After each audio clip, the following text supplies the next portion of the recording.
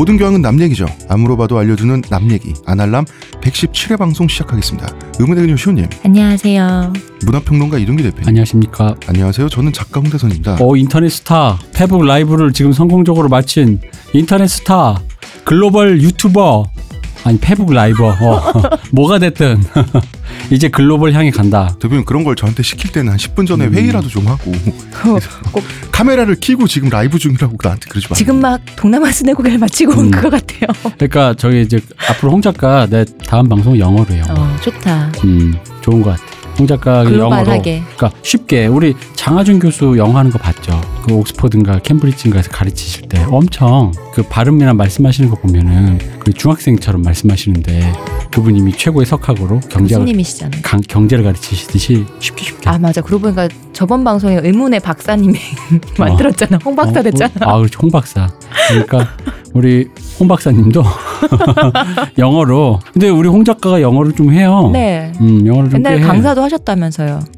그래. 나 좋아요. 그럼 10분 전 미리 그럼 일주일 전에 내가 이제 미리 얘기해 줄게. 다음에 영어로 랩 써와. 아니 대표님 그러니까 둘이 일주일 같이, 줬자 일주일. 내가 뭘 해야 될 일에 대해서 둘이 같이 얘기를 하자고. 시키면 하는 게 쇼미더머니 777이 시작했으니 우리 홍 작가 영어도 잘하니까 영어 랩을 써와요. 근데 영어 랩을 되는 소리를 하세요. 무슨 영어를 랩을 하는 건 다른 얘기잖아요. 사람이 뭐든 해보다 보면 그냥 씹으려? 그게 또 있는 거야. 또 인문학 랩, 인문학 우리 저번 주부터 인문학 폭격기. 그렇죠.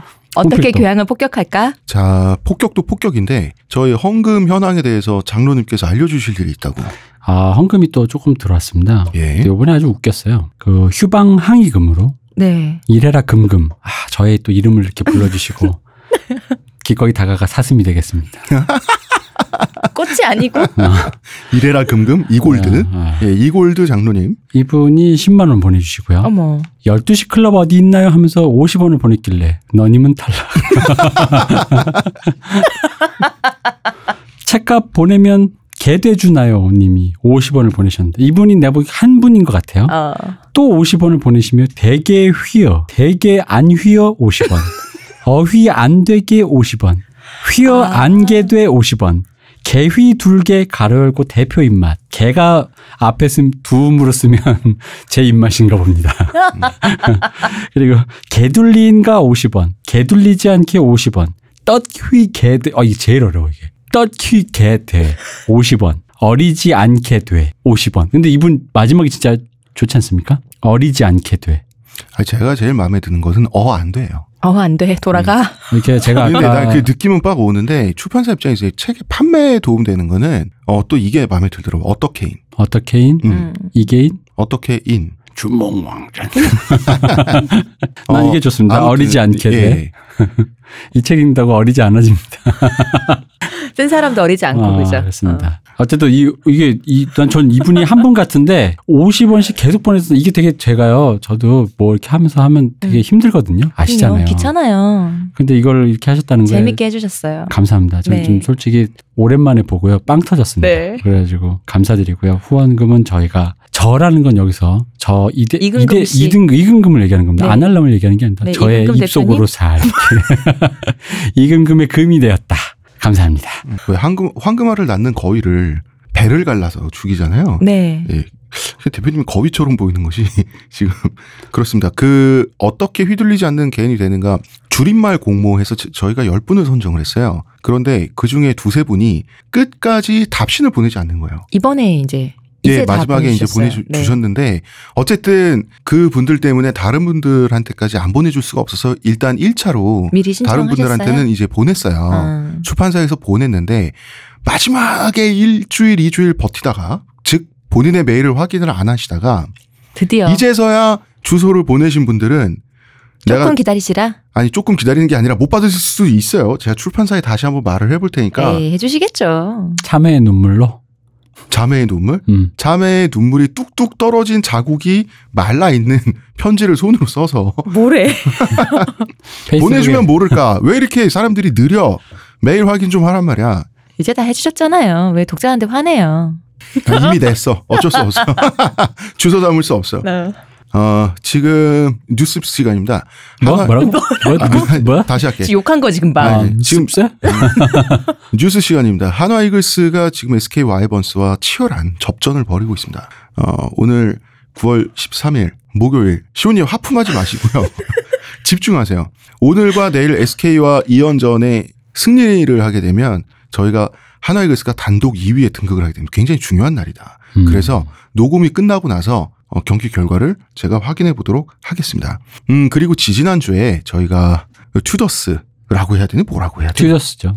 튜더스 특집인가요? 네. 이건 뭐 유머러스하거나 패러디 없고 정확하게 튜더스 해서 딱 헨리 8세를 딱 매조지를 해야 되겠죠. 그 특집에서 스페인 여왕과 왕이 제가 아라곤의 나라와 이름을 그렇죠. 반대로 말씀하셨죠. 아라곤 왕국의 이사벨 여왕, 그다음에 카스티아 왕국의 페르디난도 왕이라고 제가 말을 했는데 거꾸로 얘기하셨죠. 예, 거꾸로 뭐 헷갈리신 거 아니냐 이렇게 어떤 분이 댓글에 달려주셨어요. 맞습니다. 예, 맞습니다. 카스티아가 이사벨 여왕이고요. 네. 아라곤은 왕이에요. 이분들도 굉장히 스토리가 재밌다고 그런 얘기까지 남겨주셨어요.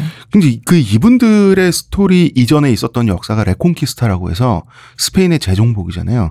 요거는 저희가 언제 기회가 되면 이 얘기도 한번 할 수 있었으면 떡밥 좋겠습니다. 던진다. 또. 아니 떡밥 던지는 게 뭐가 어때서 꼭 회수를 잘한다. 해야 돼 떡밥을.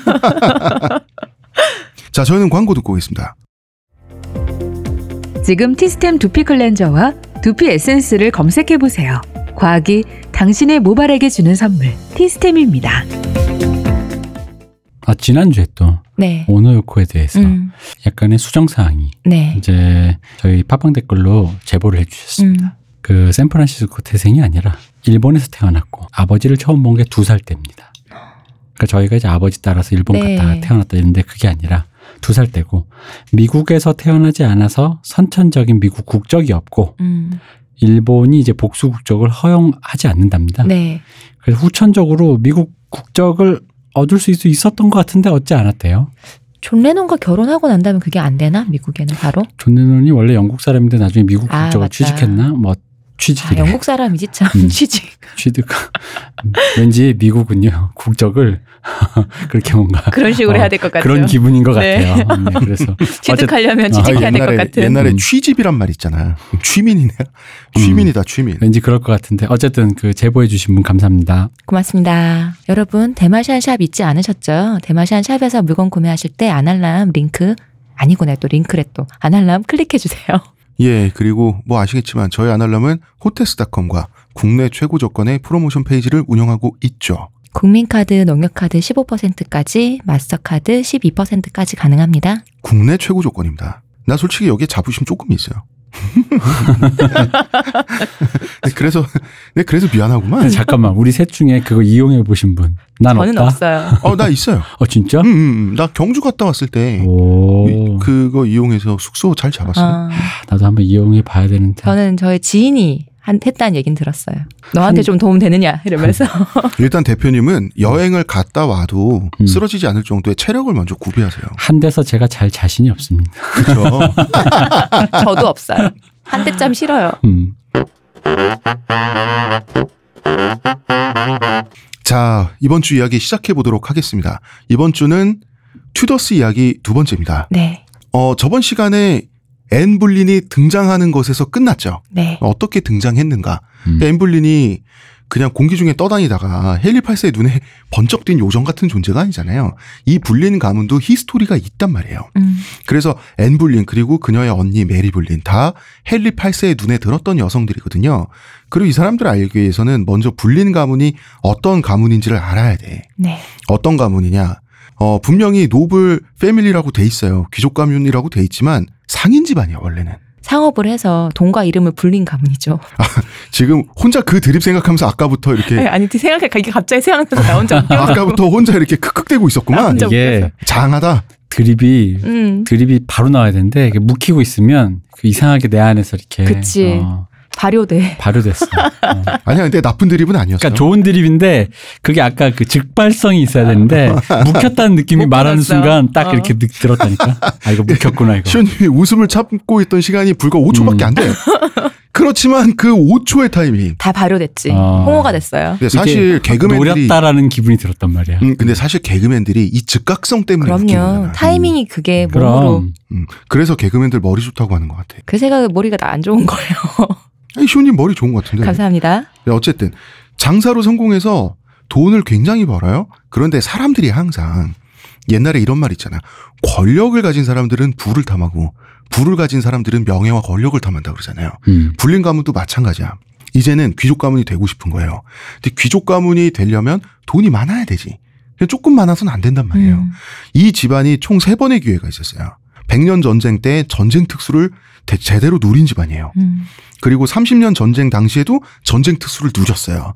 그리고 마지막으로 우리의 주인공이 헨리 8세잖아요. 이 아버지 헨리 7세가 중상전책을 시행해가지고 무역이나 장사나 이런 걸 많이 보호해줬잖아. 상업을 이렇게 중요하게 쓰는 그런 정책을 하면서 국내 무역을 많이 보호했잖아요. 여기에 또 딱 숟가락을 담가가지고 돈을 또 바짝 벌었어. 그래서 수완이 굉장히 좋은 집안이기도 했고 기회가 많았던 집안이기도 한데 사실 수완이 좋다는 얘기는 기회를 놓치지 않는 사람들이란 뜻이잖아. 돈을 벌면 버는 대로 결혼을 합니다. 결혼을 통해서 신분을 계속 쌓아나가요. 즉 뼈대 있는 집안에 시집을 보내고 또 딸들을 데려와서 이제 같이 결혼을 하고 이러면서 그러면 이게 어떻게 가능하냐 하면 뻔하죠.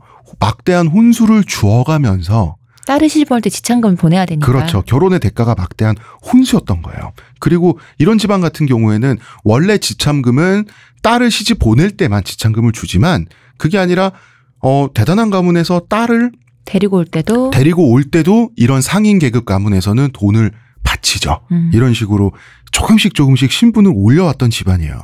이게 헨리 7세 입장에선 어쨌든 딸을 받으면 며느리로 뭐 이렇게 받으면 돈을 받았잖아요. 네. 근데 이분은 딸을 주면서도 그러니까 딸을 받으면서도 돈을 주고 그렇죠. 보내면서도 주고 받고 주고 이 사람 진짜 되게 상인 뭡니까 이거 되게 슬픈데 너무 슬픈 계급이잖아요 이거. 권력과 명예라는 것이. 이게 역시 쉽게 얻을 수가 없구나. 앤 불린의 아버지가 토머스 불린인데요. 네. 이 남자는 굉장히 머리도 좋고요. 야심가였어요. 이 사람은 하워드 가문에 장가를 가는데 엘리자베스 하워드란 여성과 결혼을 해요.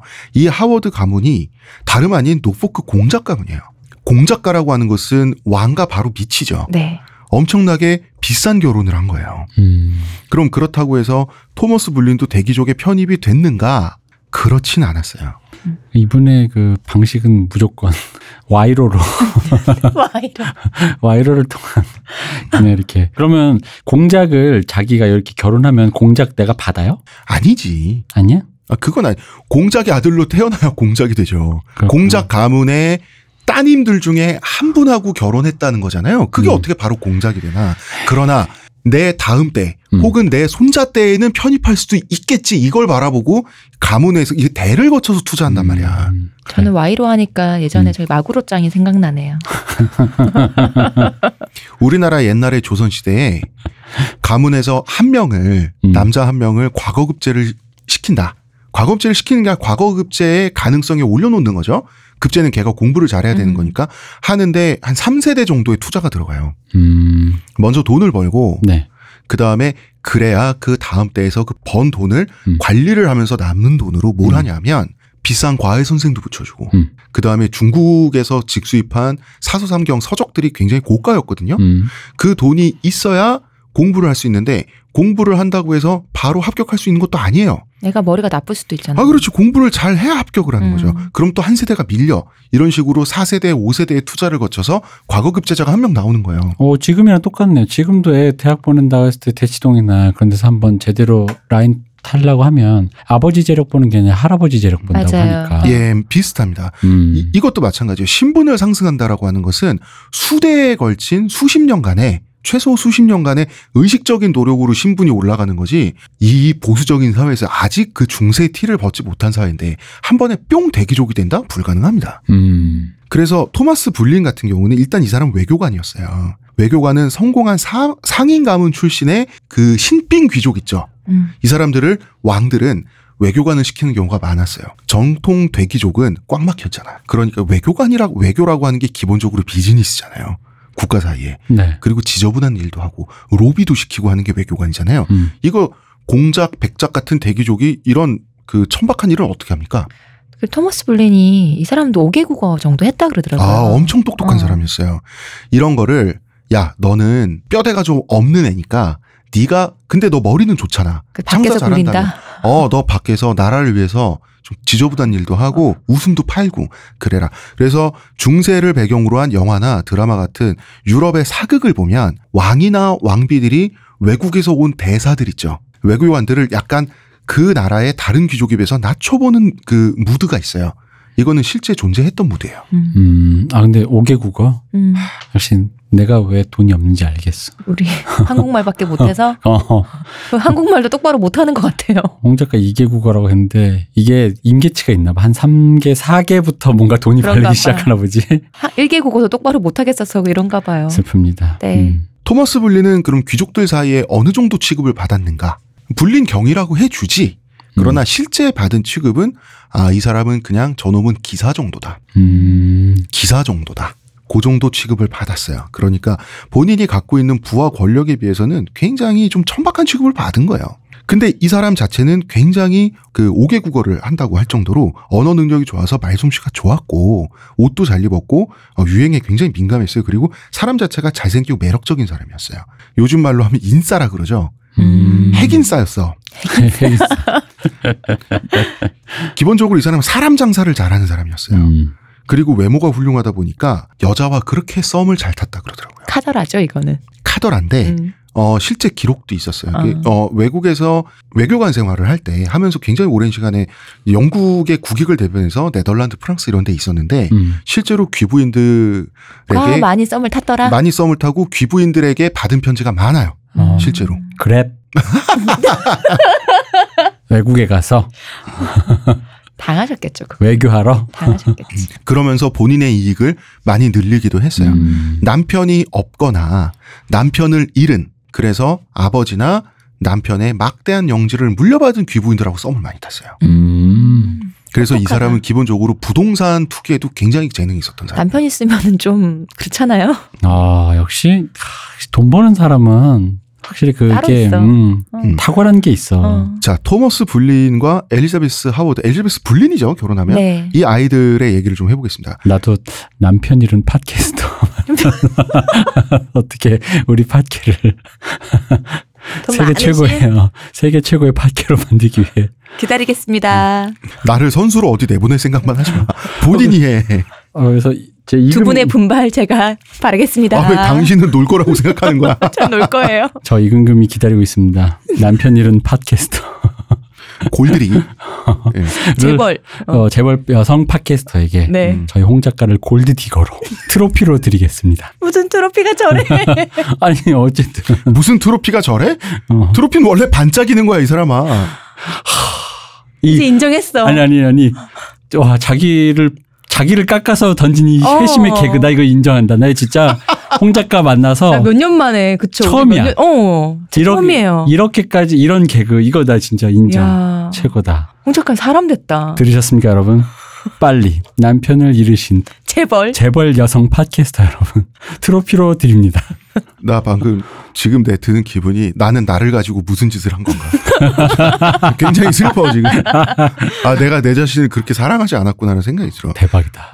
자, 토머스 불린 가족 이야기 한번 이 가정 속으로 한번 들어가 볼게요. 메리 불린. 네. 첫째 딸입니다. 첫째 딸. 부모의 밝은 면만 닮았달까? 이 엘리자베스 불린이라고 하는 토머스 불린의 와이프는 처음에 아니 아빠 어떻게 나를 그렇게 천박한 집안에 시집 보내요? 이랬단 말이야. 그런데 근데 토마스 불린이란 남자를 만나고 나니까 자기보다 혈통은 한참 미친데 엄청 매력적인 재간둥이인 거에 푹 빠져요. 그 부부 금슬이 좋았다고. 이런 어떤 그 토마스 불린도 재간둥이고 엘리자베스 불린도 어릴 때부터 걱정 없이 자란 그 대귀족의 딸이고 하다 보니까 이런 낙천성이 있었어요. 기본적으로 이 부모의 밝은 면만 닮은 그런 부분이 있어요. 사람 잘 사귀고요. 메리 불린은 낙천적이고요. 잘 노는 타입이었어요. 그리고 여기서 가장 중요한 건 예뻤다. 메리 불린은 캐서린 드 아라곤 있죠. 네. 이제 캐서린 드 아라곤이 뭔 소리야? 아라곤의 캐서린. 비슷한 어떤 느낌이 있었어요. 배곡 같은 피부, 금발의 푸른 눈, 전형적인 백인 게르만 미녀로 자라나게 돼요. 그리고 앤 불린, 이번 주의 거의 주인공격입니다. 네. 예, 엠블린은 물론 엠블린의 피부를 가무잡잡하다라고 말하는 사람들도 있었지만 그 정도는 아니고 메리 블린보다는 다크한 피부였다. 그리고 엠블린의 특징은 메리 블린의 외모와 엠블린은 거의 극과 극의 외모라 그래요. 즉 머리가 까맸어요. 그리고 눈동자도 까맸어요. 특이하죠? 예. 언니는 전형적인 금발 백인 게르만 미녀인데 자기는 약간 어떤 느낌이 약간 동양적이랄까? 그쪽 기준에서 이국적이랄까? 그랬어요. 까만 눈동자라고 하는데 실제로 한국인처럼 까마진 않고 다크브라운 쪽이었다 그래요. 그래도 영국 기준에선 새카만 눈동자였다라고 하는 거죠. 방금 그렇게 말하니까 방금 그냥 메리 블린은 게르만 미녀인데 엠블린은 한국인이었어요. 그렇게 생겼습니다. 근데 전형적인 미의 기준에는 약간 완전히 떨어진 건 아니고 약간 어긋나는 뭐냐면 입술도 도톰하고 붉은 입술이 아니었어요. 그러니까 이럴 때 흔히 하는 말이 그냥 볼매다 뭐 이런 느낌. 예. 보면 볼수록 미운 구석이 없네. 이런 타입의 여성이었어요. 그리고 눈도 작은 편이었어요. 언니에 비해서. 저희 할머니가 하는 표현이 있어요. 오목오목하게 예쁘다. 눈이 작다는 건 뭐냐면 약간 눈이 얇고 긴 타입의 눈이었어요. 그런데 이제 그 눈이 좀 침착한 눈인데 보면 볼수록 또 이렇게 장난기 있어도 보이고 이런 식의 눈이었다 그래요. 매력이 있네요. 예, 이 외모를 굉장히 많이 불려받은 역사적 인물이 또 있습니다. 누구겠어요?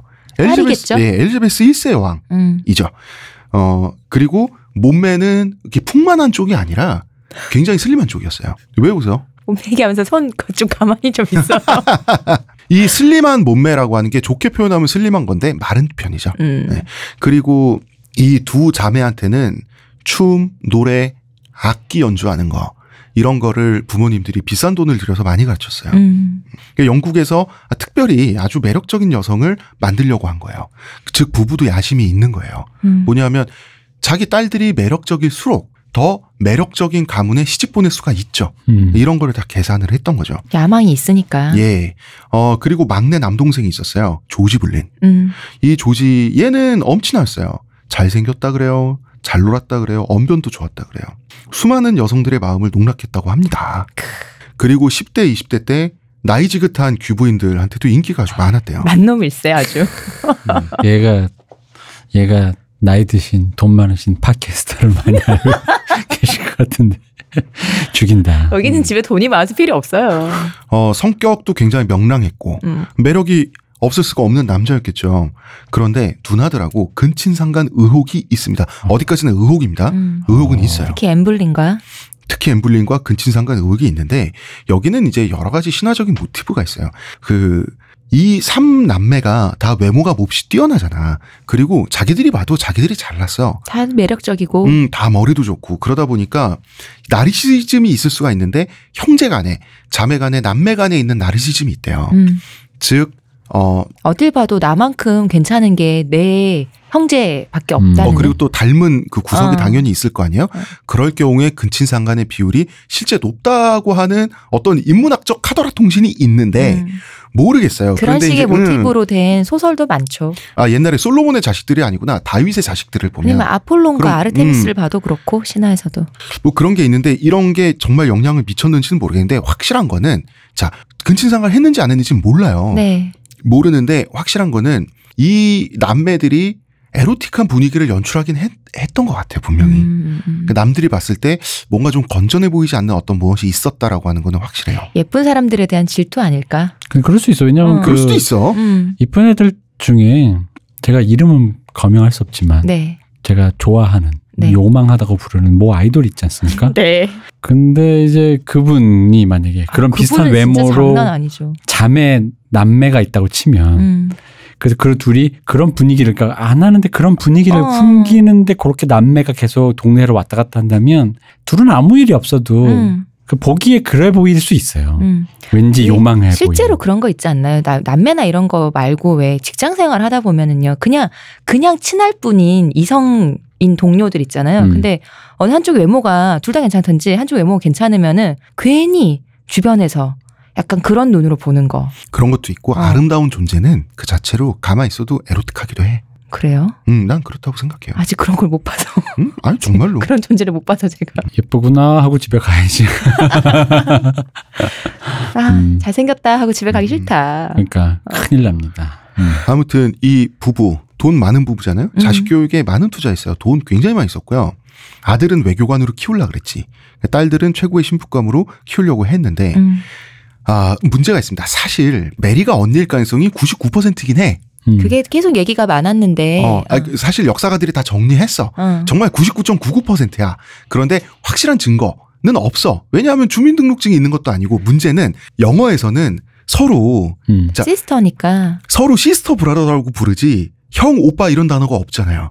뭐 굳이 자매, 엘더 이런 식으로 붙이질 않으니까요. 서로 그냥 시스터 브라더라고 부르지. 그렇잖아요. 한자로도 자매라고 했을 때 자와 매가 자가 언니고 매는 여동생이잖아. 이런 구분이 영화에는 없다 보니까 그런데 또 여기에는 이제 정확하지 않은 부분이 있어요. 엠블린의 나이가 1501년부터 1507년 사이로 중구난방으로 사실은 모호해요. 이게 메리가 첫째인 게 확실한 이거는 나중에 되면 이제 앤도 죽고 메리도 죽고 조지도 죽었을 때 근데 메리의 아들 중에서 한 아들이 이 집안의 재산에 대해서 자기가 장남이라고 소유권을 주장하는 게 문서가 발견이 돼요. 그렇지. 자기가 장녀의 장남이다. 그러니까 그렇다면 장남의 소유권을 하려면 그렇다면 메리가 첫째여야 되는 거죠.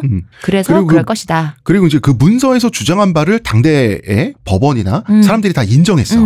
그러니까 메리가 언니였다는 거를 당대의 모든 사람들이 당연히 메리를 언니 취급했다는 거지. 오랫동안 이게 이제 헷갈려 이렇게 왔다 갔다 했는데 이제 그런 쪽으로 해서 그럼 메리가 언니가 맞다. 앤의 나이가 중구난방인 이유가 앤이 신동이어서 그래요. 왜냐하면 가령 앤이 1514년에 쓴 편지가 남아있는데 글씨와 문장력을 봤을 때 최소 13살은 됐었을 것이다라고 사람들이 얘기를 한다 이거예요. 그러면 1501년생이 되는 거죠. 그런데 문제는 이 앤이라고 하는 사람이 10살이 되기 전에 7개국어를 했어요. 우와. 아니 근데 10살 되기 전에 7개국 한다라는 게 이게 완벽하게 마스터는 아니겠죠. 완벽 마스터는 아니에요. 그러니까 어지간히 이제 의사소통하는 게 7개다. 그 정도 얘기하는 거예요. 정도 아닐까?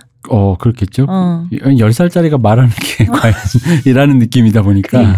그런데 어쨌든 동년배들보다 확실히 머리가 좋고 빨랐고 조숙했다. 그렇기 때문에 이 13살이라고 하는 것은 애는 13살이었을 것이다가 아니라 통상적으로 13살 정도의 아이들이 당시에 이 정도 문장력을 구사했다라는 거거든요. 근데 어차피 엠블린이 통상적인 사람이 아니었단 말이야.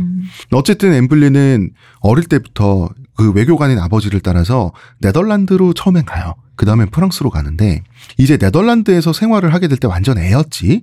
당시에 신성 로마 제국 공주 마가렛 공주라고 있었어요. 본인이 직접 네덜란드를 통치하지 않았지만 형식적인 통치권자였어 당시에 네덜란드에. 이 마가렛 공주의 후견을 받는 어린애가 돼요. 애니. 애니. 후견을 받게 된 게 그 토마스 불린이 마가렛 공주를 유혹했어요. 아버지 여러모로 능력이 좋으시다. 근데 우리 아버지가 나가서 우리 엄마 놔두고 유혹하는 건 나쁘지만 이렇게 해서 집안이 일어서면 이게 패밀리 비즈니스로 약간 나쁘진 않은 거 같아요. 근데 그 말씀하신 그걸 정말로 불린 가문에서는 했어요. 이 패밀리 정말로 패밀리 비즈니스였어요 이게. 그 애들한테 창피하고 뭐 이런 게 아니라 그 당연시하는 분위기의 집안이었어요. 근데 이때는 불린뿐 아니에요. 불린 가문뿐 아니라 다른 가문들도 이런 식으로 애들을 이렇게 한다든지 본인이 한다든지 해서 하는 게 이상하지도 않고 우리 저번 시간에 그때 왜 30년대 50년대 당대 기류처럼 그런 식으로 해서라도 가문의 이름을 높이고 올라가는 게 이상한 때가 아니었거든요. 잠시 돌아가신 저희 아버지가 생각이 나서 너무 대쪽 같으셔서 어머님만 아셨군요. 지금 원망하시는 거예요? 약간 그런 마음이 나 솔직히 그런 마음이 지나갔다. 아니, 대표님의 말씀만 들으면 대표님의 아버님께서 무슨 유슬림의 이맘 같으셔. 나름 화목한 집안인데 네. 왠지 원망스러운 건 이 기분은 뭐지? 그런 걸. 앤볼린은 마가렛 공주에게 엄청나게 사랑받았습니다. 어느 정도냐면 마가렛 공주가 자기가 소유한 공작 부인의 자규가 있잖아요. 이걸 앤한테 물려주려고 그랬어요. 이 애가 너무 이쁜 거야.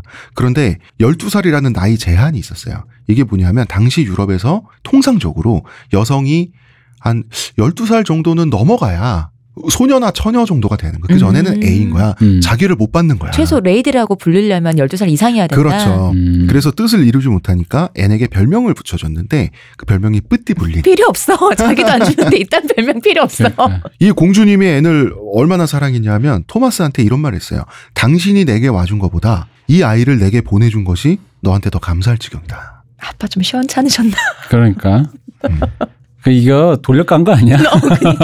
애 얘기를 한 게 아니라 아버지 좀 시원찮으시네 라는 말을 이렇게 좀. 아니면 처음엔 즐겼는데 나중에 시원찮아졌을 수도 있고 여기서 알 수 있는 건 어쨌든 앤이 자기보다 이렇게 굉장히 힘이 있고 권위 있는 어른들 있죠. 사랑을 받을 줄 아는 아이였다는 거지. 굉장히 이쁜 짓을 잘했겠죠. 워낙 머리도 좋은 사람이고. 근데 이 집안은 어떤 집안이냐면 뜻을 이루기 위해서 이 토마스 불린이 하는 걸 보면은 딱 패턴이 있어요. 먼저 매력을 동원해요. 먼저 사람을 유혹합니다. 그 다음에 안 되잖아. 그럼 뇌물을 써요. 그래도 안 되면 음모를 꾸밉니다. 아, 그래도 음모를 먼저 꾸미지 않는다는 게 훌륭하네요. 아니, 그러니까 머리 좋은 장사꾼 집안인 거예요. 가지고 있는 걸 써보고, 최대한 써보고, 안 되면 하는 수 없지. 설계다. 이런 거잖아. 이 말 듣고 또 좌절했다. 왜요? 일단 매력을 동원한다는데. 매력 왜 없지? 그다음 뇌물 쓴다. 돈이 또 없어. 뇌물을 줄 돈이 안 되면 음모를 꾸민다는데 간땡이가 작아가지고 개족 같으신 분이라 음모를 꾸밀 수가 없어. 텄네 텄어. 눈동자에 힘이 있어요. 이렇게 유혹하는 거예요. 슬프다. 이 말을 들으니까 왜 내가 이 모양인가. 그래서 대표님 우리 같은 사람을 위해서 옛날에 조선시대는 재웅이란 게 있었잖아요. 그게 뭐예요? 지푸라기로 사람 모양 만들어가지고 바늘 꽂는 거. 그치. 그거 할 수 있잖아. 어떻게 이렇게 세 가지가 다 없냐. 제가 방송하면서 제가 군생활 할 때 8사단 오뚜기 부대 얘기한 적이 있었나요? 우리가 훈련할 때 오뚜기 부대한테 너무 많이 모의 훈련할 때 당해가지고 우리가 분해가지고 그 아이디어를 부끄럽게도 제가 냈습니다. 오뚜기 만들어서 찔렀어요? 예. 근데 그 원래 재웅을 만들 때 팔다리를 만들어야 되는데 오뚜기는 팔다리 없잖아요. 오뚜기 부대 그 마크대로 만드는데 너무 만들기가 편한 거야. 그치. 그 왜 군대에서 제초 작업을 하고 나면 무슨 그 제초한 결과물을 분리수거하는 것도 아니고 한 켠에 쌓아두잖아 그냥. 그죠? 예. 그러면은 얘들이 이제 누렇게 떠서 마르잖아. 그 잡초들이. 그거 가지고 이제 오뚜기 재웅을 만들었어요. 그래가지고 그 대검으로 푹푹 찔러가면서 오뚜기 부대 8사단 새끼들 다 죽어라 막 이러고 있었는데 두 가지 부끄러운 게 있습니다. 하나는 우리 부대에서 그 아이디어를 제가 냈다는 것이고요. 두 번째는 스트레스가 조금 풀렸답니다. 부끄러워. 아, 오뚜기 부대 장병들 정말 전투 잘하더라고요. 어떻게 그렇게 잘하지? 근데 세계적인 부대긴 해요. 아니 우리 5사단이 그렇게 못나진 않아요. 아, 제 눈빛 느꼈어요? 이렇게 쳐다만 봤는데 느꼈어? 모의 훈련 전패했습니다. 제 군생활 기간 동안에. 그리고 저는요 오뚜기 부대 장병들한테 포로로 잡혀서 포승줄에 묶여서 그 포로 행군도 한 적이 있습니다. 아, 진짜요? 예. 치욕적이군. 아니, 제목 만들만 하네. 그러네. 그러다가 제가 돌불에 걸려서 넘어졌어요. 네. 이렇게 세워주면 덧나나? 내가 꼭 일어나야 돼? 아니, 포로인데 왜 이렇게 줘야 돼? 그럼. 어쨌든. 네. 자, 이때 언니인 메리는 따로 영국에서 따로 자랐어요. 엄마가 키웠어요. 딸은 아빠가 데리고 다니고. 아니, 둘 다 딸이잖아요. 아, 그렇지. 둘째 딸은 아빠가 데리고 다니고. 첫째 이랬어요. 딸은 엄마랑 있고. 난 이것도 포트폴리오라고 봐요. 첫째 딸은 영국의 권력자들한테 인사시키고 그다음에 외국의 딸은? 권력자들한테는 둘째 딸을 인사시키고 난 분명 이 집안 자체가 그런 집안이거든. 자, 그러다가 1514년이 되면 네. 어떤 일이 벌어지냐면 헨리 8세가 그렇게 싫어하는 프랑스의 왕 루이 12세에게 자기 여동생 메리를 시집 보내기로 결정을 해요. 이때 루이 12세는 아마 52쯤 먹었을 거고 자기 여동생이 메리 튜더는 18살밖에 안 됐었어요. 그리고 세 번째 부인으로 시집 보내는 너무 거야. 심한 정략 결혼을 시킨 거지. 그치. 근데 프랑스하고 영국이 앙숙인데 왜 시집을 보내냐. 거꾸로 생각해야 돼. 앙숙이기 때문에 결혼을 해야 되는 거야. 그래야지 맞아요. 서로 안심하고 뒤통수 안심하고 잠잘 수 있단 친구는 말이야. 가까이, 적은 더 가까이. 맞습니다. 이때 당연히 이런 그 최고의 신부가 여왕이 되는 신부잖아요. 신부 혼자만 가는 게 아니라 당연히 시녀들이 따라갑니다. 그렇죠. 가서 수발해야지. 이때 많은 유럽가들이 자기 딸을 프랑스에 보내고 싶어 하죠. 이게 전에도 우리가 한번 얘기했지만 우리나라랑 다른 게 우리는 시녀나 이런 궁녀는 있는 집 자식들이 하는 거 아니잖아요. 근데 이쪽 영국이나 프랑스는 그렇지 않죠. 그거는 우리나라나 중국이 당시에 관료제가 완비돼 있었기 때문이기도 다르니까. 해요. 왜냐? 상궁이나 이런 궁녀들 있죠. 전부 다 공무원이잖아요. 공무원이에요. 다 고소득 전문직이에요. 그런데 이런 월급 체계란 게 없어. 당시에 영국이나 프랑스에는. 여기는 그런 시녀로 가는 게 무슨 발판이니까. 그렇죠. 어떤 발판이냐면 이런 것도 있습니다.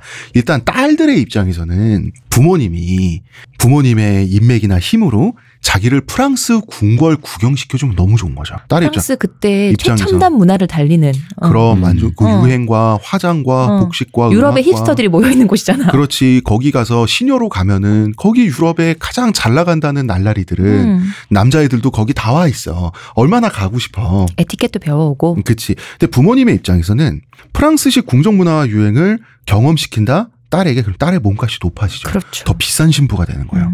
어차피 결혼은 당시에 다 정략결혼 장사였단 말이야. 그러니까 다 남남 장사예요. 이때 그 토마스 불린은 수완을 또 발휘해가지고 한 명도 아니고 메리 앤 자기 두 딸을 모두 메리 튜더의 시녀로. 그렇죠. 이걸 꽂아 넣는데 성공을 하는 거예요. 이렇게 해서 떨어져서 자라던 두 자매가 프랑스에서 만나게 되는 거죠. 메리 튜더 공주님의 시녀로. 그런데 이게 역사라는 게 참 재밌는 게 뜻대로 되는 건 하나도 없어. 루이 12세가 메리 튜더랑 결혼한 지 3개월 만에 사망했어요. 네. 결혼한 지 3개월 만에 사망했다는 건 어떤 것이 의심스럽군요. 독살려? 아닙니다. 보통 이렇게 남성에게 최고의 죽음이라고 하는. 뭔가요? 자다 죽는 거 아닌가요? 잠깐만. 자다가 지금 뉘앙스가 문제가 있는 거 아닌가요? 그렇죠. 자다 죽는 거 맞네요. 그렇군요. 네. 3개월 만에 세상에. 네. 어린 신부를 맞아서. 근데 이 메리가 굉장한 미녀였대요. 이 메리 튜더가. 더 의심스러워. 전 유럽이 자자할 정도로 미녀였대요. 얼마나 가기 싫었겠어요. 근데 자기 동생 때문에 억지로 시집을 가게 된 거예요. 팔려나간 거지.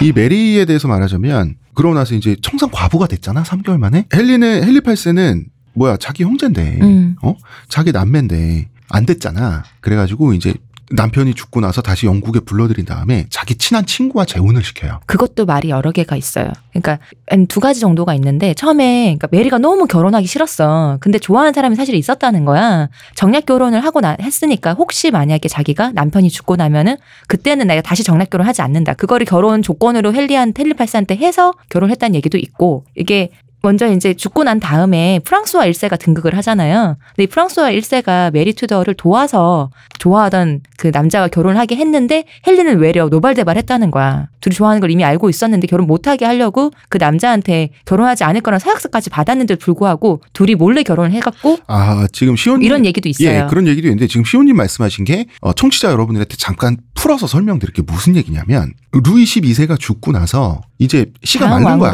왜냐면 아들을 못 낳고 죽었단 말이야. 그래서 그 가까운 친척인 프랑스와 1세가 젊은 왕으로서 새로 등극을 하게 돼요. 그리고 이 프랑스와 1세는 영국의 헨리 8세와 동년배고 둘이 성격도 비슷해가지고 서로 경쟁심을 많이 느꼈다고. 그래서 프랑스와 1세와 헨리 8세와 이 두 사람과 이리저리 얽혀있는 여성들도 많아지게 되는 거예요. 이렇게 이해를 하시면 돼요. 그래서 당연히 메리와 함께 출발한 그 시녀 그룹이 있을 거 아니에요. 네. 그러니까 해산돼야 되잖아. 그래서 와야 될 거 아니에요. 그러면은 토마스 불린 입장에서 어떻게 들여보낸 프랑스 궁정인데. 그렇지. 그렇지 맞아. 뱃삭도 아직 못 건졌겠구만. 3개월로 뭘 배워. 그래서 토마스는 수완을 또 발휘해서 두 딸을 궁정에 남게 해요. 그러면은 새로 등극한 왕이 프랑스와 1세라 그랬죠. 네. 이 프랑스와 1세의 정비, 왕비가 끌로드였단 말이야. 끌로드의 시녀로 프랑스에 남기게 만들어요. 자, 그래서 프랑스와 1세는 바람둥이였는데 자기 왕비랑만 자진 않을 거 아닙니까? 자기 주변에 어떤 여성들이 있나 이렇게 쓱 서칭을 했는데 끌로드 왕비 걸어다닐 때 뒤에서 치마폭 붙잡고 따라가는 시녀들 있잖아. 그쵸. 그중에 쟨 누구지? 눈에 띈 거예요. 누가? 메리가. 엠보다 눈에 먼저 띈 게 메리였어요. 자, 여러분 메리가 지금 두 분이 등장을 하고 있는데 메리 튜더는 영국의 왕 헨리 8세 헨리 튜더의 여동생입니다. 왕족 메리랑 그냥 상인 집안 상인 집안 메리 하찬 메리로 해. 이때 당시 하찮았다. 네. 메리 불린은 이번 주에 거의 주인공 격인 앤 불린의 언니예요. 네. 앤보다 먼저 띈 건 메리였어요. 프랑스와 1세는 기사도에 심취한 사람이야. 우리 이 사람 얘기 사실 전에 했었어요. 우리 스위스 용병 특집, 독일 용병 란츠크네흐트 특집 얘기할 때 프랑스와 1세가 어떻게 나왔냐면 파비아 전투에서 칼을 5세랑 싸우는데 신성 로마 제국 황제 타이틀을 놓고 싸우는 전쟁에서 프랑스와 1세가 졌어요. 지는 와중에 스위스 용병의 감동을 먹었잖아요. 졌지만 감동받은. 젖잘싸. 졌지만 잘 싸웠다. 이게 뭐냐면 스위스 용병이 이제 유행이 지났음을 증명하는 전투가 파비아 전투였어요. 란츠크네흐트의 전술이 훨씬 신식이었고 우월했단 말이야. 그런데 스위스 용병들은 우리의 값어치가 떨어졌구나. 우리의 시대는 졌다. 그러나 우리의 충성심이라도 증명을 해서 우리 후손들을 먹여 살리자. 계약은 지키는 사람들이니까. 그래서 프랑스와 1세 앞에서 주군이여 전쟁은 졌지만 우리는 목숨으로 돈값을 하는 전사들이라 이러고 옥수에 투쟁을 해서 다 죽어버리죠. 이걸 보고 프랑스와 1세가 감동을 먹어서 스위스 용병의 충실한 단골 고객이 됩니다. 평생. 아니 카를 5세가 스위스 용병의 시대는 끝났다는 거를 란츠크네르트들을 가지고 보여줬는데 거기서 거꾸로 감동을 먹어서 스위스 용병을 계속 쓰게 돼요. 이 프랑스와 1세가 약간 이런 성향의 사람이었어요. 바로 이런 성격 때문에 헨리 8세와 자웅을 겨뤘습니다. 비슷해요 진짜. 기사도 심취하고 이런 거. 둘이 맞수였어. 나이도 비슷하고 호전적이고. 그리고 뭐 어떤 걸로 싸웠냐면 헨리 8세의 수염이 나보다 벌써 더 길었다고? 그럼 수염 자라는 약 막 그 턱에 발라가지고 이런 걸로 싸웠어요 진짜로. 그러니까 제가 저번 주에 헨리 7세 빙의에서 그 관점으로 이 자식들을 보고 자식의 친구까지 지금 보게 된 거잖아요. 아버지들이 왜 한숨을 쉬는지 알 것 같아. 아버지가 빠지게 일해가 놨더니 돈 벌어놨더니. 그러니까 아빠는 어떤 거냐면 헨리 8세가 뭘로 유명하냐면 하루에 말 10匹를 갈아치우면서 사냥을 할 정도로 말을 정력적으로 오래 잘 탈 수 있었다. 그러면 프랑스와 1세는 이런 식이에요. 오늘 말 11필 준비해. 요런 걸로 싸우면서 그러니까 아빠가 평생 아끼고 돈 모아서 건물 세워놨더니 이놈 새끼 뭐 할레이 데이비슨 한 10대 사가지고 갈아타면서 그러니까. 무슨 뭐 경기도 종주를 하겠다느니 뭐 이런 거 하고 있는 걸 보고 있는 마음이 무덤에서 아저씨가 일어날 것 같은. 근데 그 친구가 옆에서 뿜뿜하는 거야. 같이 만난 친구인데 비슷비슷한 것들끼리. 걔 어떻게 했냐 그랬더니 용병이 죽어가는 걸 보고 그러니까 프랑스 용병이 스위스 용병이 그냥 다 됐네. 아빠는 그렇게 생각하는데 아들이 그걸 보고 그 아들 친구가 눈물 흘리는 걸 보면서 이게 가성비 떨어지는 짓을 하고 있는 걸 볼 때 그 마음이 있잖아. 답답한 아버지. 답답하지. 헨리 8세가 아라곤의 캐서린을 보고 반했을 때 전형적인 금발 게르만 그 신화적인 모습에 꽂혔던 것처럼 프랑스와 1세도 마찬가지였어요. 프랑스와 1세는 그 중세 게르만 서사시에 나오는 그 주인공 영웅처럼 생기지 않았어요. 주인공 영웅은 당연히 금발에 푸른 눈에 그 창백한 피부에 장검을 휘두르고 있어야 되잖아. 프랑스와 1세는 흑발이었어요. 피부도 조금 피부색도 진했고 자기가 이제 그 전형적인 게르만 신화 속의 영웅이 아닌데 메리가 게르만 신화의 서사시적인 미녀다 보니까 로망이 원래 생기잖아. 아름다우니까요. 게다가 또 예쁘니까. 그래서 메리는 이제 프랑스와 1세는 메리를 굉장히 좀 속된 표현을 쓰면 건드리죠. 건드려서 총애했죠. 총애랄까요? 어쨌든 처음에 굉장히 메리에 꽂혀요. 애정했죠. 그래서 메리는 프랑스와 1세의 정부가 돼요. 자, 여기서 메리는 아까 그 헨리 8세의 메리 동생 불린이죠. 메리 공주가 아니라 앤의 언니인 메리 불린. 하찮은 메리입니다. 저희가 성풍속사에서 메트레 쌍띠띠를 얘기를 했었잖아요. 네. 왕의 제1정부, 공식 정부. 그럼 메리가 메트레 쌍띠띠르가 됐는가? 아니었어요. 메트레 쌍띠띠르는 자타가 공인한 제1정부이자 누구도 함부로 올려다볼 수 있는 이건 왕만의 것이야. 그런데 프랑스와는 메리를 그렇게 무겁게 여기질 않았어요. 진짜 메트레 쌍띠띠르는 1인지하 만인지상 느낌이 있는 지위인 거잖아요. 그래서 여자 영의적 느낌이야. 프랑스와 1세가 메리를 부른 별명이 내 전용 마차. 이거 갑자기 옳지 않은 기분이 드는데 그 의도가 충분히 반영된 언어입니까? 아니면 그냥 내가 한국인 아재라서 그런 느낌을 받는 겁니까?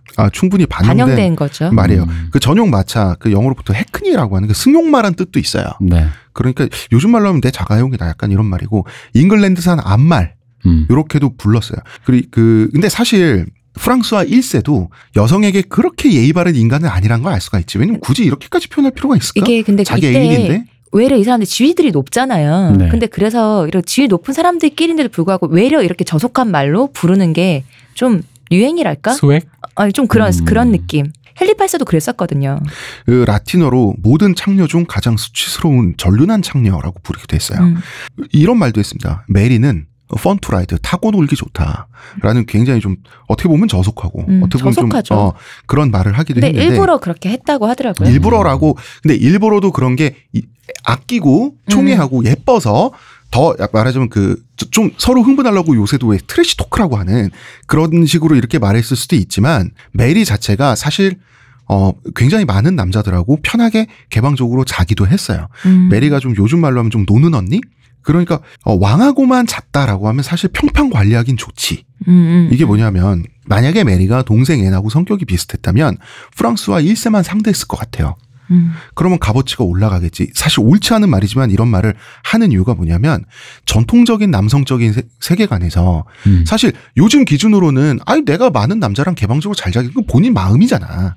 근데 요즘 기준도 나는 과연 그렇지. 근데 쉽지만. 당시에는 요즘에서도 그러면은 사실 뭐 해프다 뭐 이런 식으로 그 값어치를 쳐주지 않을 기속하는데 하는데 옛날에는 더 그러지. 그렇죠. 전통적인 관념에서. 그러니까 본인의 몸값이라고 해야 되나? 네. 별로 불편한 표현이긴 하지만 당시에 정치적으로 올바르지 않으니까 당시가. 본인의 몸값, 본인의 평판 관리는 그렇게 잘하는 사람은 아니었다. 그러니까 메리가 낙천적이라는 거지.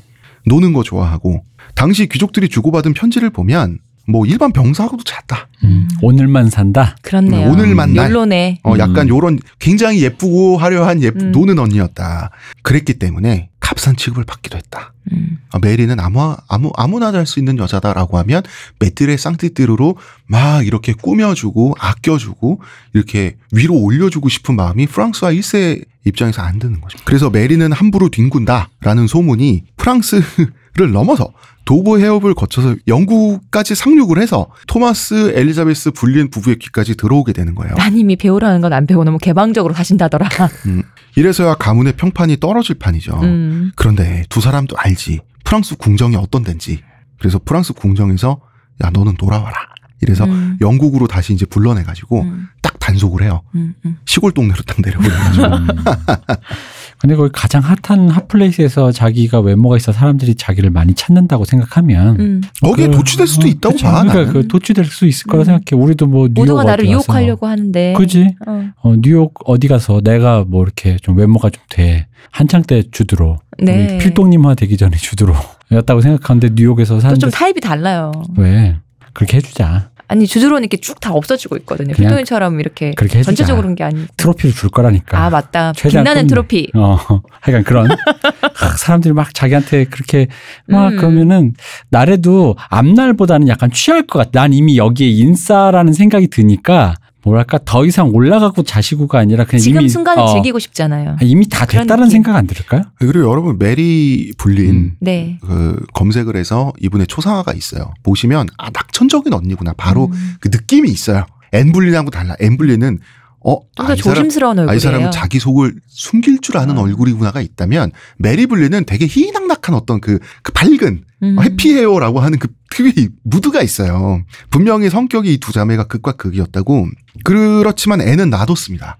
나쁜 소문이 없으니까. 그럼 더 배워와야지.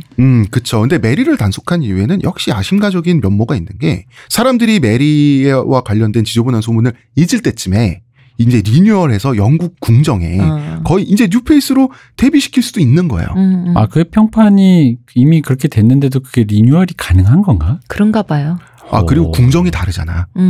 아니 그래도 난 그럴 수 있다고 생각해요. 이미 거기 핫한 데서 이미 확 소문이 이렇게 돌았는데 어쨌든 바다 건너잖아. 아, 바다 건너잖아, 대표님. 역시 SNS가 없던 시절이라 그런가. 근데 왜 프랑스에서 이렇게 프랑스 궁정 경험을 미래의 신부감들한테 네. 시키는 것이 중요했는가? 먼저 제가 아마 성풍속사를 얘기하면서 예전에 갈랑트리 얘기를 한번 했던 적이 있었을 거예요. 네. 갈랑트리는 뭐냐면 그냥 직역을 하면 껄떡대는 법, 껄떡대기. 썸 타는 법? 그런 거예요. 자, 요즘 의미의 연애와 사랑이라는 거는 당시에는 생업에서 자유로운 상류층만의 특권이에요. 그렇죠. 귀족은 일을 하지 않아요. 귀족이니까. 그렇죠. 남는 시간에 뭘 하겠어. 빈부격차가 심하면 부자들이 남는 시간에 연애하는 거지. 부자들이 자기 장신구를 과시하기 위해서 일부러 목이 아플 정도로 머리에 가발을 크게 해갖고 가발을 크게 한다든가 이런 식으로 자기 있는 걸 과시하려고 하는 게 그 인간의 본능인데 네. 연애도 과시였어요.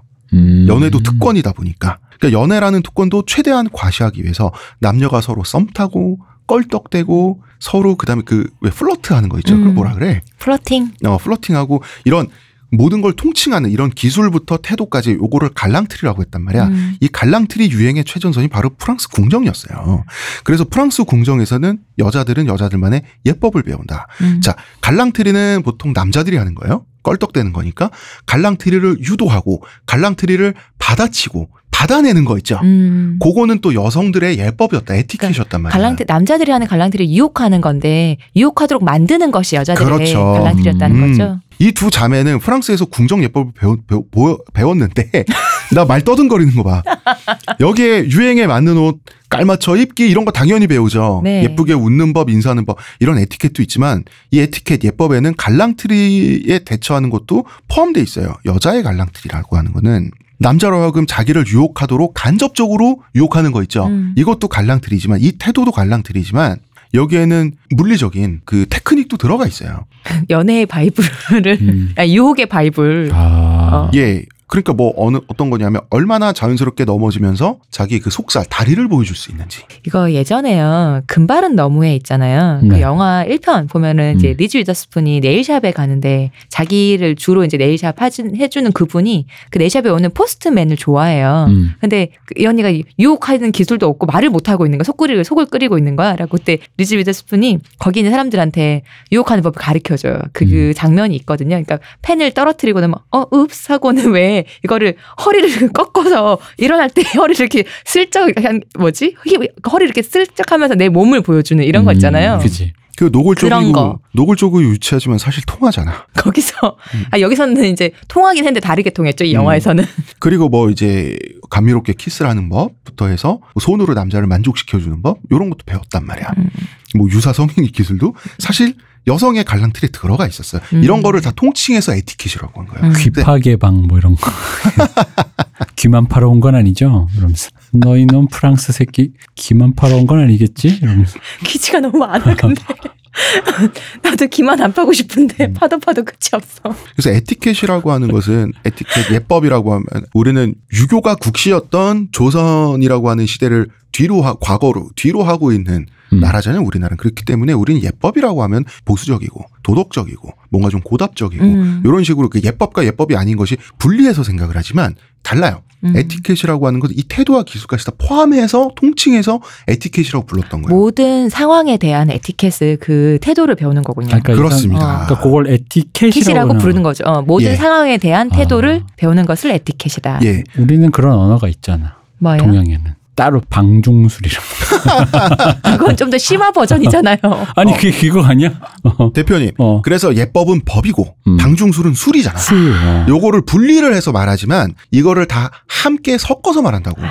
그래서 에티켓은 다 총망라되어 있는 걸 에티켓이에요. 법과 술수를 함께 배우는. 근데 당시에 프랑스가 갈랑트리가 워낙 발달했고 그다음에 말이 좋아 갈랑트리가 발달했지 프랑스 궁중이 다시 말하면 그거는 굉장히 적나라하고 문란했다라고도 볼 수 있는 거거든요. 그래서 이곳에서 배운 에티켓이라고 하는 것은 굉장히 많은 노골적인 것도 포함하고 있었다. 아마 영국 농담일 건데 그 우스갯소리 있어요. 아주 예전에 뭐 이런 궁정에 영국에서 사신이 프랑스로 갔는데 프랑스에서는 여자들이 속옷을 입지 않는다는 거예요. 근데 어떤 시녀가 이렇게 걷다가 탁 넘어졌는데 정말로 속옷을 입지 않고 있었던 거야. 그래서 그 영국 사신이 그걸 보고는 프랑스에서는 천국으로 가는 문이 열려 있군요. 뭐 이런 얘기를 했다는. 그게 뭐 그런 얘기가 있거든요. 예, 시호님 그것도 갈랑트리예요. 여튼 그렇습니다. 그래서 어쨌든 프랑스는 이렇게 개방적인 곳이었다. 아니 넘어졌는데 내가 속옷 입고 있으면 넘어질 이유가 없잖아. 아 정말 이게 갈랑트리예요. 그렇군요. 제가 거기까지 미처 몰랐네요. 애는 메리를 보면서 반면교사로서 메리를 연구했던 것 같아요. 언니 메리를. 예, 애니 남자를 애타게 하는 기술. 그다음에 뭐 이런 말씀 드려서 죄송합니다. 다른 말이 없다. 유사 성행위 기술 이런 거 익혔다는 거는 뭐 확실합니다. 근데 자 애는 보면 볼수록 매력 있는 타입이지 네. 눈에 한 번에 띄는 타입의 미녀가 아니에요. 그리고 나이도 언니보다 어려. 그러니까 당연히 언니가 먼저 주목받고 그런데 애는 관찰력이 뛰어나고 언니보다 머리가 좋잖아. 보니까 언니인 메리는 메리처럼 개방적이면 주가가 급상승해.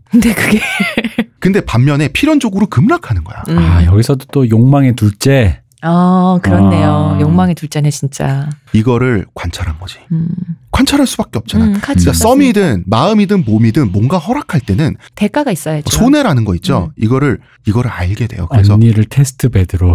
그렇네요.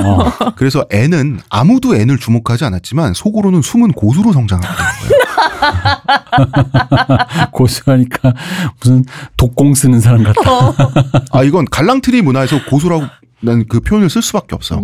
이 테크닉은 분명히 쳐줬고 심지어 남자를 유혹하는 법 이런 거 있죠. 혹은 잠자리에서 정말 그 매력적인 잠자리 상대에 오죽하면 집안에서도 교육을 시킬 정도였어요.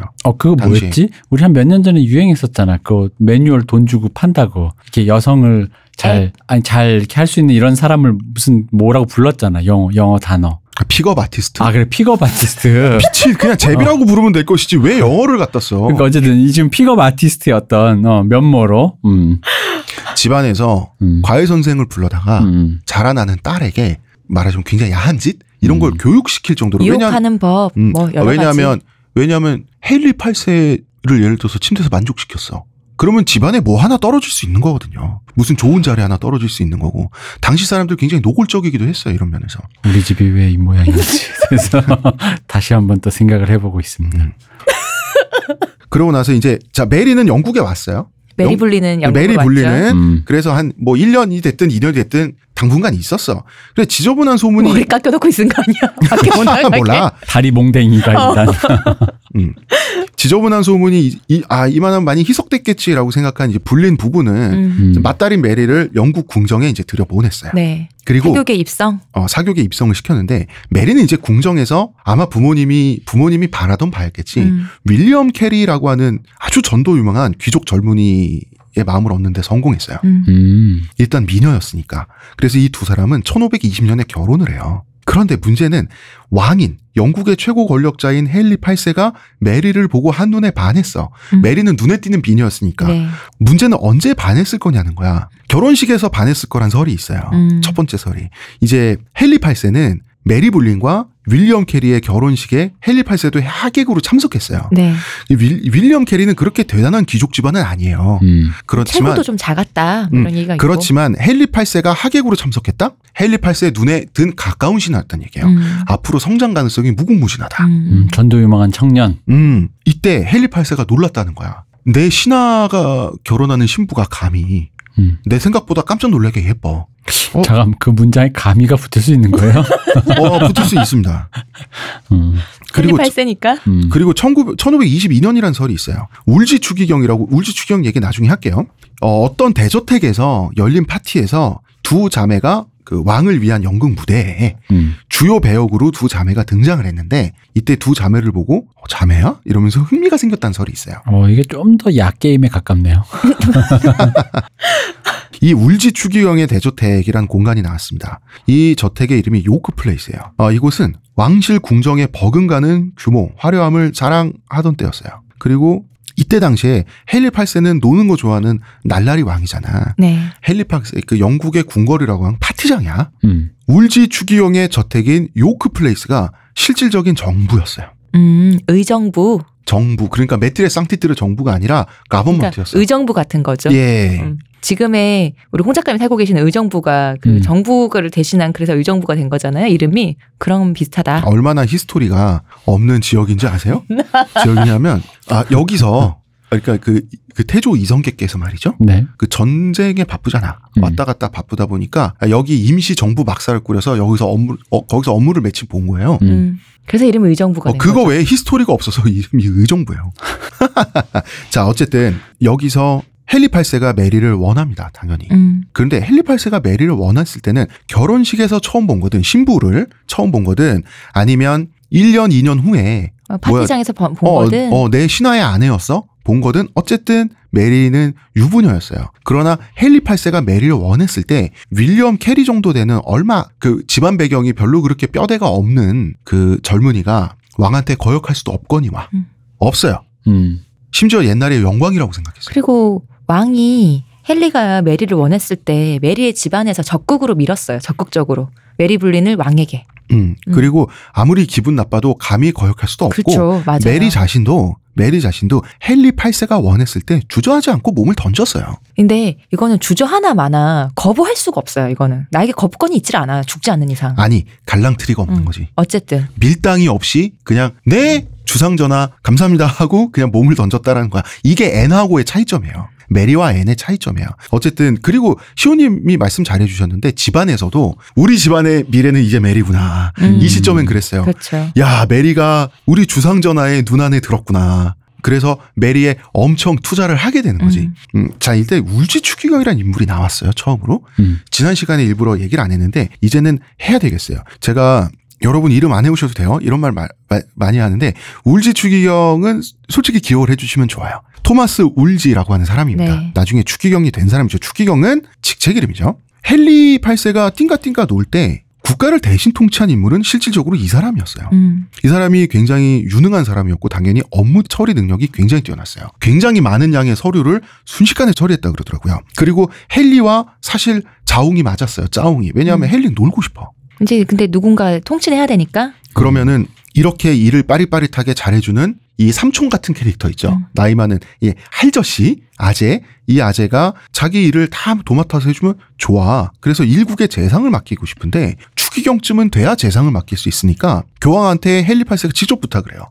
그래서 추기경 만들어준 거예요. 이 사람의 별명은 정육접집 아들. 요거는 조금 설이 분분하긴 해요. 좀 억울할 수도 있는 게 정육접집 아들이라기보다는 식육상.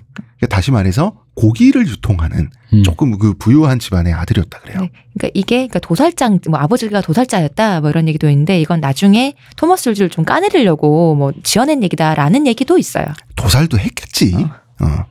푸죽간집 아들이다 뭐 이렇게 하는데 반박하긴 애매해. 근데 이렇게 나쁜 별명으로 불린 이유는 이 사람이 야심가였어요. 그리고 능력도 있었어요. 그럼 적이 많을 법하죠. 그런데 이 사람은 확인 도장을 찍어주는 사람이었어요. 나를 적으로 돌려라. 허영심이 강한 사람인 거야. 헨리가 워낙 정권을 주다 보니까 이 젊은 왕이 자기만 믿어. 만만한 거야. 그러니까 자기가 너무 기고만장해진 거예요. 사실 이러면은 왕은 놀기나 하는 허울뿐인 왕이라고 생각했을 수 있지. 그렇게 생각을 했어요. 외국의 왕에게 보내는 외교 문서에 자기 서명을 한 것도 아니고 심지어 왕한테 서명을 부탁한 거야. 부탁하지도 않았어. 그리고 이때는 이렇게 이 일을 잘하는 재무장관 같은 사람들은 옛날에 유럽 왕들은 노는 거 좋아하잖아. 그리고 왕의 서명을 다 완벽하게 대필할 수가 있었대요. 대필한 것도 아니야. 뭐라고 서명을 했냐. 본인과 본인의 주군. 이렇게 서명을 해서 보냈어요. 이것 때문에 영국 내에서도 저 사람 너무 기고만장하고 어떻게 저런 사인을 하냐. 너무 이렇게 나갔다. 말이 많았는데 그런데 헨리가 그러세요라고 놔두니까 야, 이 젊은 왕이 나만 믿는구나. 이렇게 생각을 한 거예요. 개인적으로도 많이 해먹었어요. 국가 재정을 자기가 다 갖고 있으니까. 근데 통치는 잘했어요. 잘했지만 허영심이나 부정부패를 안 하는 사람도 아닌 거야. 그러니까 나라를 위해서도 열심히 일을 했지만 자기도 해먹어야 되겠는 거야. 둘 다 열심히 되게 열심히 사는 사람이었네요. 그러니까 이제 배울 점이 많네요. 국익과 사익을 일치시키려고 한 사람인 거지. 하인이 400명이 있었어요. 개인 직속 사제 있죠. 네. 자기가 추기경이니까 자기가 직접 월급 주는 사제가 16명이 있었어요. 개인용 합창단을 거느렸습니다. 자기 돈으로 대학교를 세웠어요. 진짜 장난 아니다. 그죠?